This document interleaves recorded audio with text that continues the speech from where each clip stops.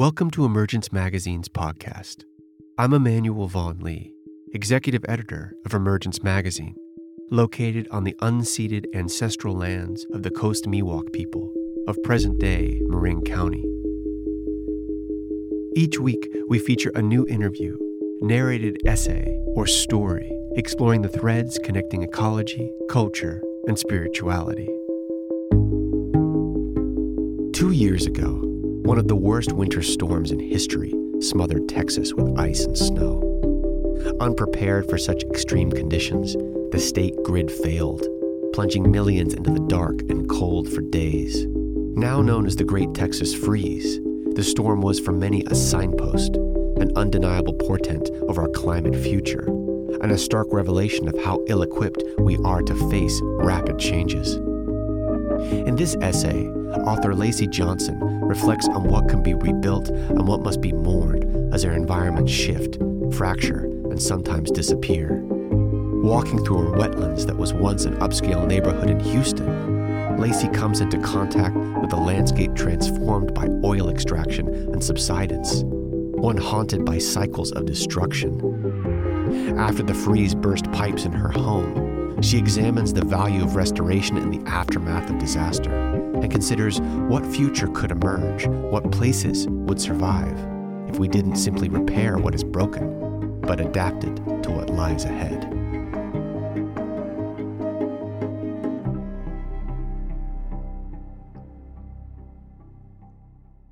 "20 miles east of downtown Houston, where Buffalo Bayou and the San Jacinto River meet, the Baytown Nature Center sits on a shifting landscape of wetlands and marshes surrounded on three sides by Burnett, Crystal, and Scott Bays. Men toss fishing nets into shallow channels, while herons and egrets rummage among the grasses for crawfish. Concrete rubble forms the shoreline. Beyond it, flare towers and storage tanks and distillation columns of oil refineries line the horizon as far as the eye can see. I first came to this nature center 2 years ago, after a severe winter storm brought snow and ice deep into Texas, and a grid failure plunged millions across the state into the dark, freezing cold for days. Hundreds died in the blackout, frozen to death, or poisoned by carbon monoxide, or burned while trying to keep warm. Hundreds of thousands suffered damage to their homes. At my house, our pipes froze and burst. Water poured out of the ceiling, raining insulation and sheetrock down on our heads. It wasn't our first disaster here, or even in this house, but those days felt different, enormous, as if something had finally given way, as if after this, life would never be the same.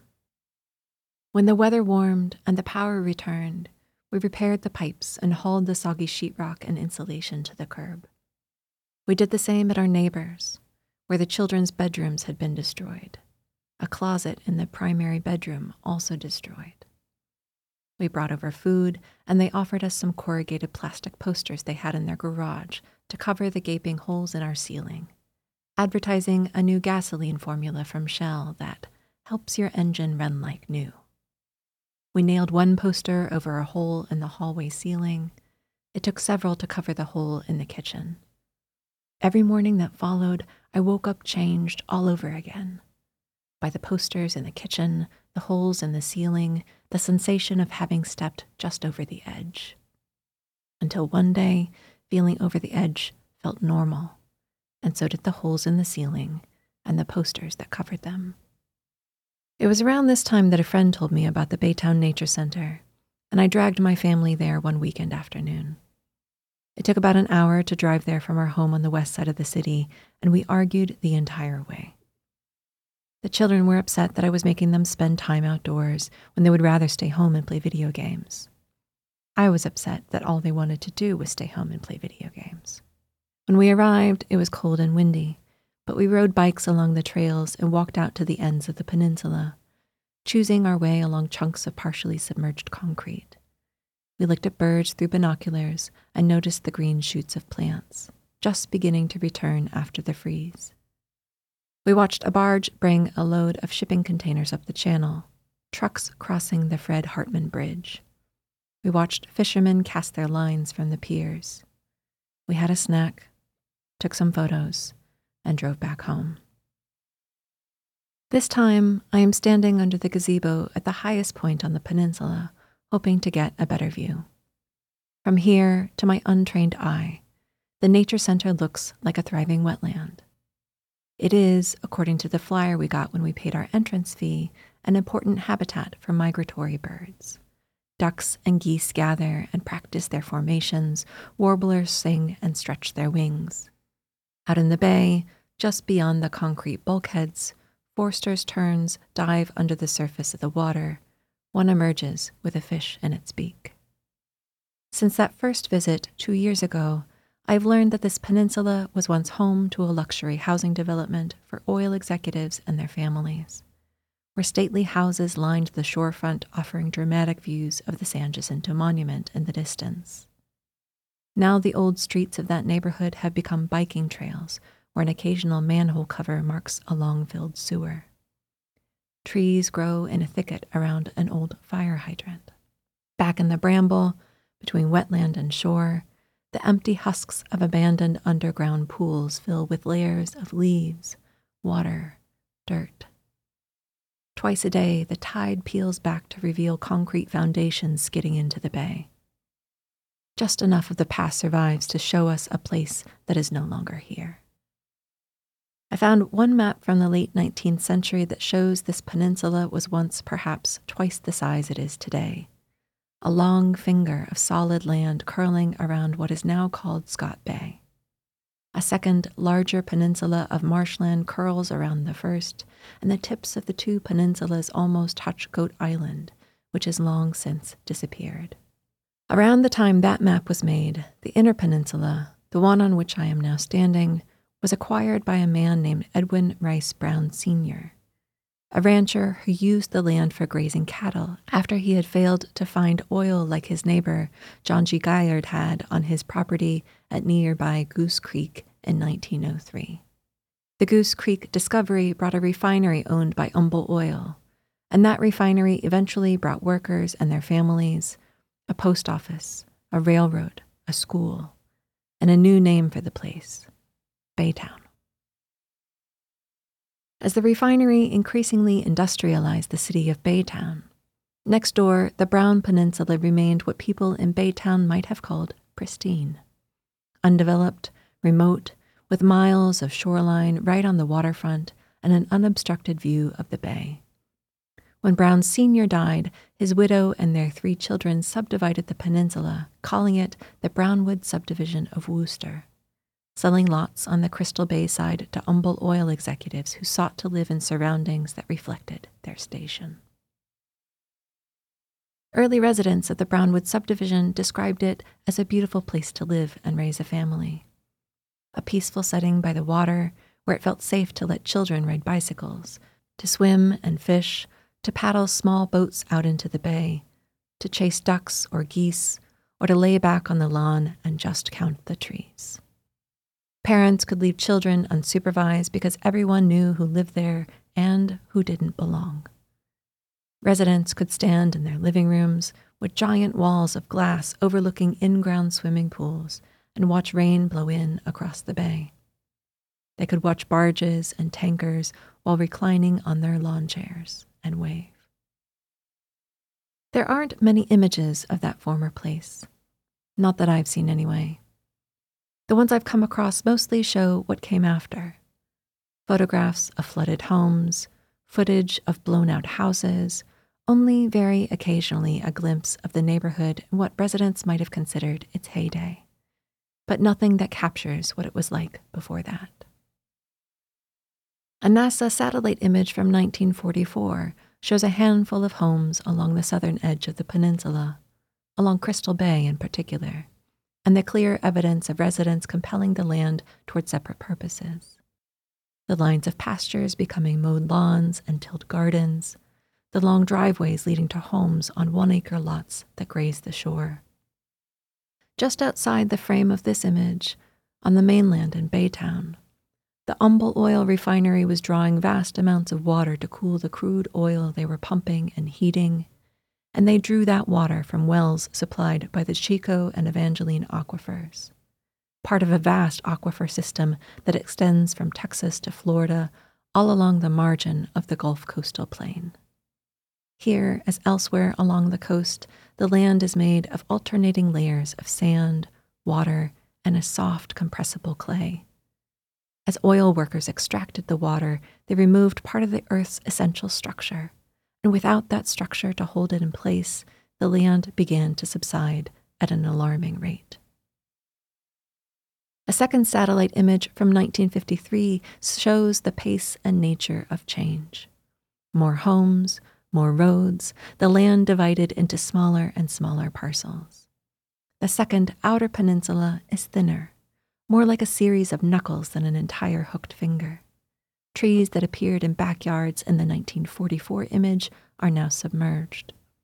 Bay water approaches the homes, laps right at the back doors. The subsidence didn't come as a surprise to everyone, certainly not to the executives, to whom it was evident almost from the very beginning. Quote, "We drilled so many wells and took out so much oil that the land, which stood 4 feet above the water, sank to 2 feet underwater," Ross Sterling, founder of Humble Oil and 31st governor of Texas, admitted in his memoir. Near the peninsula, at the Goose Creek oil field, the land subsided so much that workers had to build elevated roadways between the oil derricks and the mainland. Brackish water submerged vegetation as workers raised the derrick floors again and again. Before long, the whole oil field slipped under the surface of the water and disappeared. During the years when war spread across Europe, as airplanes needed high-octane aviation gasoline made from the condensed vapor of heated crude oil, as the military needed toluene for explosives, 2,4,6-trinitrotoluene is also known as TNT, as troops needed butyl and butadiene for rubber. Petrochemical facilities like the one in Baytown spread all across these bays and towns filled with the people who worked them. Clinton, Channelview, Pasadena, Deer Park. Highways unfurled across the continent as developers built new houses with attached garages on the peninsula. Day after day, year after year, the refineries drew on the oil fields and on the groundwater in the aquifers beneath them. Over decades, the whole region subsided, an area over 3,200 square miles, sinking everywhere at least a foot, and in some places as much as 10 feet. The most drastic changes were right near here, where the Buffalo Bayou and the San Jacinto River meet, where subsidence sunk entire ecosystems. Woodlands turned to wetlands, wetlands to marshes, and thousands of acres entirely disappeared, leaving only open water in its place. Here on the peninsula, the subsidence became undeniable on September 11, 1961, when Hurricane Carla made landfall roughly 120 miles to the southwest, near Port O'Connor, Texas. The storm flattened homes and businesses, spawning nearly 24 tornadoes all along the coast. When it arrived in Brownwood, an 11-foot storm surge flooded homes all across the subdivision, many to a depth of 4 feet. Archival footage taken after the storm shows houses blown to pieces, furniture and debris strung all over yards, cars crushed and toppled on their sides. Residents later recalled taking refuge in their attics during the storm and eventually being forced out of their flooded homes by the military. When they were allowed to return by boat, they found loose pigs running wild and toucans taking shelter in their yards. They found their homes destroyed, found neighbors mourning the loss of everything they owned. Humble Oil offered a few of its employees assistance following that storm, though many residents insisted they wanted to let their houses dry out a bit before deciding on their next move. Those who stayed rebuilt their homes. A number of them proposed that the Army Corps of Engineers build a 30-foot-high levee to deter flooding. The city of Baytown responded by instead raising one of the main roads 5 feet. In 1967, 6 years after Hurricane Carla, Hurricane Beulah flooded the peninsula again. 2 years after that, in 1969, an unexpected storm on Valentine's Day caused a high tide that flooded about 80% of the homes. The next year, in 1970, rain and rising tides flooded the neighborhood again. A year after that, the subdivision flooded with Hurricane Fern. Each time, floodwater came ashore, and subsidence made it harder for it to recede. Each time, residents weighed the same decision. Should we keep rebuilding, or should we cut our losses and leave? By this time, the peninsula had subsided 9 feet, going from 11 feet above sea level to 2. Businesses had sprung up inside the subdivision: a beauty shop, a print shop, a plant nursery. Many of the original residents had sold or rented their homes to teachers, firefighters, barbers, mechanics. When Tropical Storm Delia hit the Texas coast in 1973, the storm sent water over the bulkheads and into the neighborhood. In one photo of the damage, a National Guardsman wades through chest-high water to approach a flooded home. In another, 2 men row through the subdivision in a boat.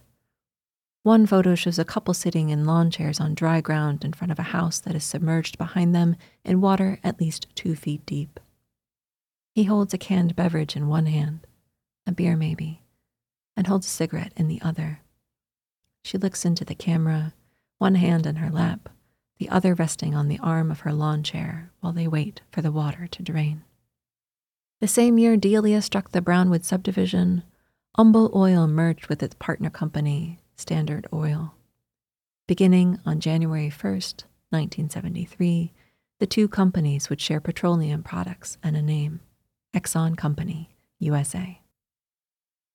The death of the Brownwood subdivision came in 1983, when Alicia made landfall just southwest of Galveston as a Category 3 hurricane, putting the peninsula in the path of 100-mile-per-hour winds and on the dirty side of the storm. A 10.5-foot storm surge rolled over the neighborhood, knocking homes off their foundations, tossing a telephone pole into the upstairs bedroom of one home.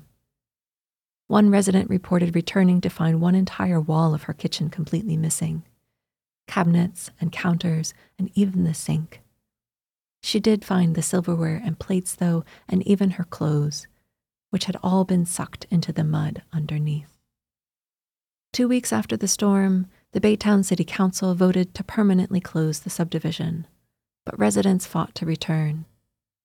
Eventually, the city shut down services to the peninsula. No trash pickup, no water, no electricity. FEMA offered residents a buyout. About a third of residents refused it, suggesting that the federal buyout didn't reflect the full value of their property. Several moved back into their homes, hauling their own water and using generators for electricity. In a black and white photo taken in November of that year, one woman stands in her living room, flood debris scattered all over the floor, holding her hand to the wall to demonstrate the high water mark above the mantelpiece.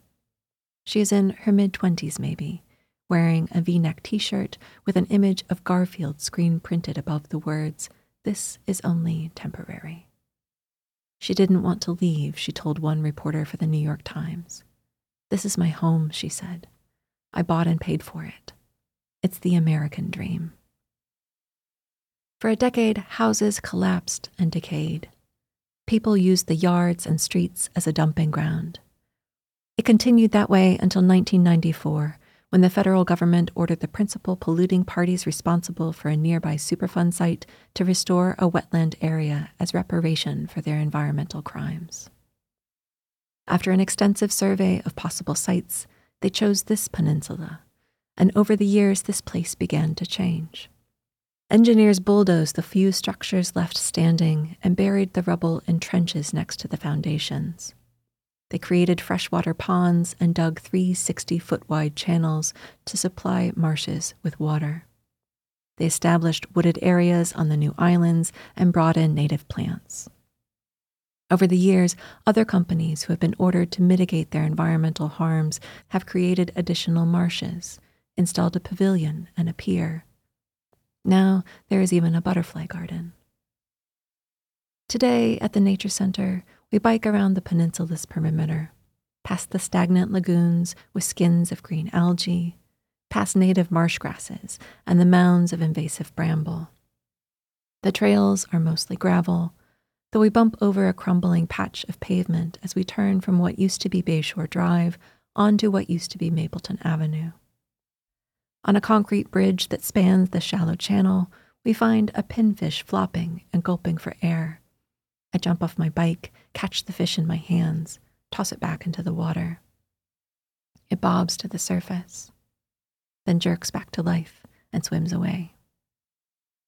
Past the bend in the channel, on the mainland on the other side of the bay, towers flare at the Exxon refinery in Baytown.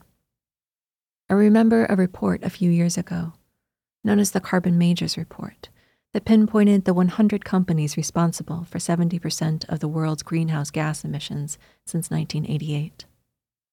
Exxon was listed among the top 5 contributors and alone emitted at least 2% of total excess carbon over the past 35 years. Around that time, I learned that Exxon scientists, then working for Humble Oil, had issued a report as early as 1957 that acknowledged the enormous quantity of carbon dioxide concentrating in the atmosphere from the combustion of fossil fuels. A little over a decade later, in 1968, an American Petroleum Institute study warned that burning fossil fuels would bring significant temperature changes by the year 2000, and that these temperature changes could be significant enough to result in serious worldwide environmental changes. A month after the release of the Carbon Majors Report in 2017, Hurricane Harvey flooded hundreds of thousands of homes in the Houston metro region, many homes in my neighborhood among them. 2 years later, Tropical Storm Imelda arrived without warning or emergency alerts while my husband was dropping our kids off at school and I was driving to the airport to catch a flight for work.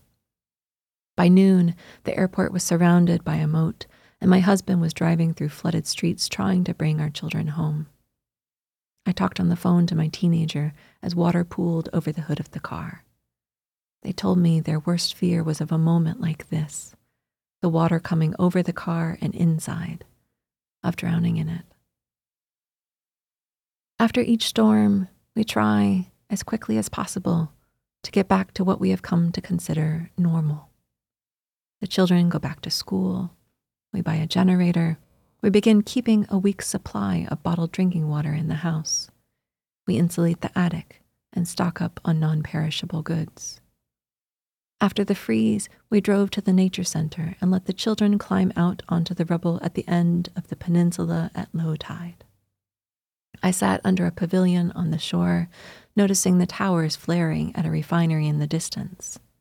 How the concrete under me had holes for drain pipes. How stairs led to a threshold that no longer existed. Realizing that the place I stood had once been the foundation of a home. Off to one corner, I find a bathroom-sized patch of pink floor tile. Today, I pass that pavilion again and continue down the trail, past a concrete foundation with peeling linoleum tile. I find one foundation buckled and cracked into dozens of pieces. We bike through a thicket and are swarmed by mosquitoes. Along the peninsula's northern edge, we see dozens of homes along the mainland shore, perched above manicured lawns on tall stilts. People live there still. Towers carry power lines to the refineries across the bay. Looking at those refineries, all that steel and smoke and fire, the endless infrastructure of it all, I feel small, overwhelmed, even a little powerless. And maybe that's the point, to convince us that the fossil fuel industry is stronger than we are, more permanent, irreversible even, as if our only choice is whether to keep repairing the damage after every disastrous storm. Here, on this peninsula, residents built bulkheads behind their homes to try to keep the flooding out, and then rebuilt their homes after the flooding destroyed them anyway. How is what I do after every disaster not the same? It's normal to want to repair what's broken, folly to repair what breaks us and keeps on breaking. The destruction of the neighborhood on this peninsula and the attention to the problem of subsidence it generated led to limitations on the withdrawal of groundwater from area aquifers. Over time, refineries and area municipalities began to convert from groundwater sources to surface water sources, but not completely. Subsidence remains a threat, but it isn't by any means our only or even our most urgent one.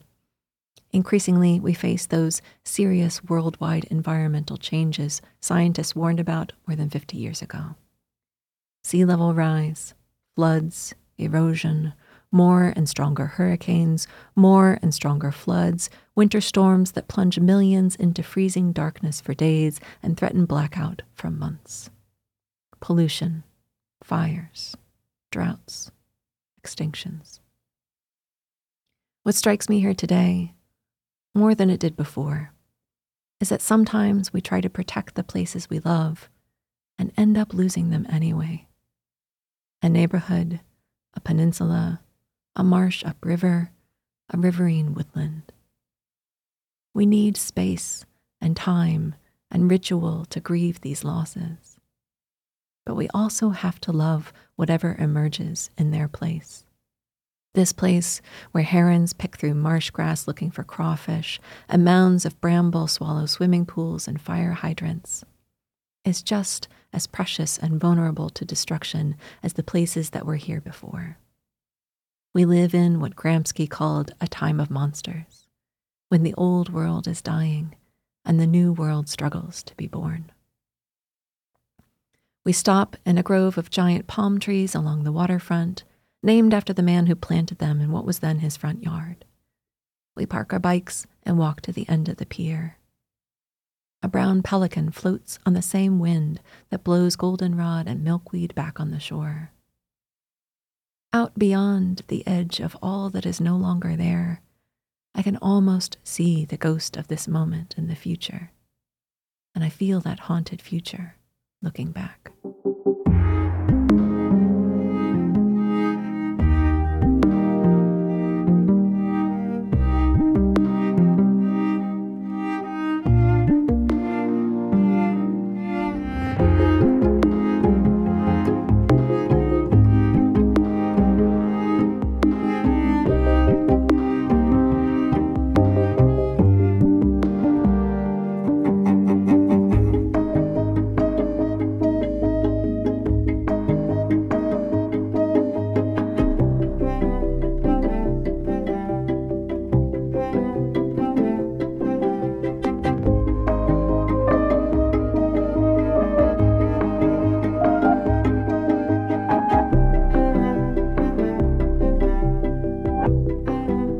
Emergence Magazine is an initiative of Calliopeia Foundation.